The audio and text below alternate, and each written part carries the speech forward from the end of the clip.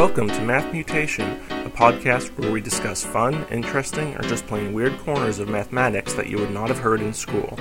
Recording from Hillsboro, Oregon, this is Eric Seligman, your host. And now, on to the math. Math Mutation 47, an unusual lottery. Today we're going to talk about a very strange type of lottery, known as the Luring Lottery, which originally appeared in one of Douglas Hofstadter's Metamagical Themas articles in Scientific American in the early 1980s. Here's how it worked. This lottery has up to a $1 million prize, and you can send in as many entries as you want. In fact, to save time, you can just send in a postcard with the number of entries on it, and you've entered that many times. But there's a big catch. The total prize will be $1 million divided by the number of entries received. So if two people each enter once, and that's it, the winning name drawn will win $500,000. But if 1 million people each send in an entry, the winner will get only $1. So what is the best way to play this lottery? One naive strategy is that maybe you should just send in one entry. That way, if everybody does it, everybody has an equal chance to win, and the prize isn't diluted that much. But suppose Scientific American has 10,000 readers who read about the lottery. If they all do that, the $1 million prize will become a mere $100, not a very exciting victory for the winner. Is there a better way? Well, thinking about it, the best possible outcome is probably for somebody to become a millionaire. To do that, there would need to be only one entry. But if everyone cooperates, that can be arranged. Everyone can decide to run a random number generator on their computer that generates a number between 1 and the total number of expected participants, and they will send in an entry if and only if the number picked was 1. Of course, there is a chance that a few people or no people might enter due to random luck from the independent number generators, but for the moment, let's ignore that statistical complication.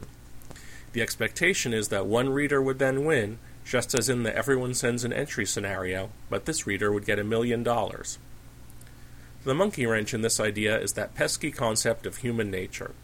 Suppose, being a good guy, you decide to follow the rule we just stated, and your computer generates the number 2. Pretty close, you might rationalize, and if I also send in an entry, I have a 50-50 chance of winning $500,000, assuming everyone else cooperates. Of course, you can see the slippery slope here. If one person does this, it's true, but then if you reason that everyone else will think the same way, you need to send in 2 or 3 or 100 entries in order to ensure you still have a chance with all those cheaters around. In the end, you need a lot of willpower and moral stamina to remain a true cooperator and help achieve the best overall result, despite the fact that it may lead to a locally less than optimal result for yourself. If you're philosophically inclined, you can think of a lot of less artificial real-life situations where people face similar dilemmas. I find the actual results of Hofstadter's lottery especially amusing.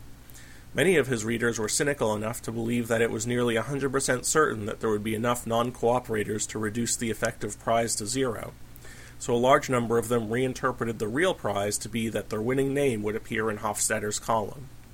Thus, everyone competed to send in a number so large that the other entries would be dwarfed, and they would be almost certain to win.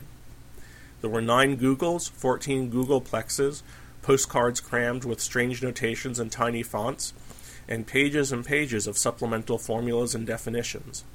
In the end, even this elusive name-in-print prize was lost because the referees gave up on ever being able to interpret the entries well enough to actually carry out the drawing. As for the prize money, needless to say, it would have been so infinitesimally small that no bank would have been capable of issuing a check for it anyway. And this has been your Math Mutation for today.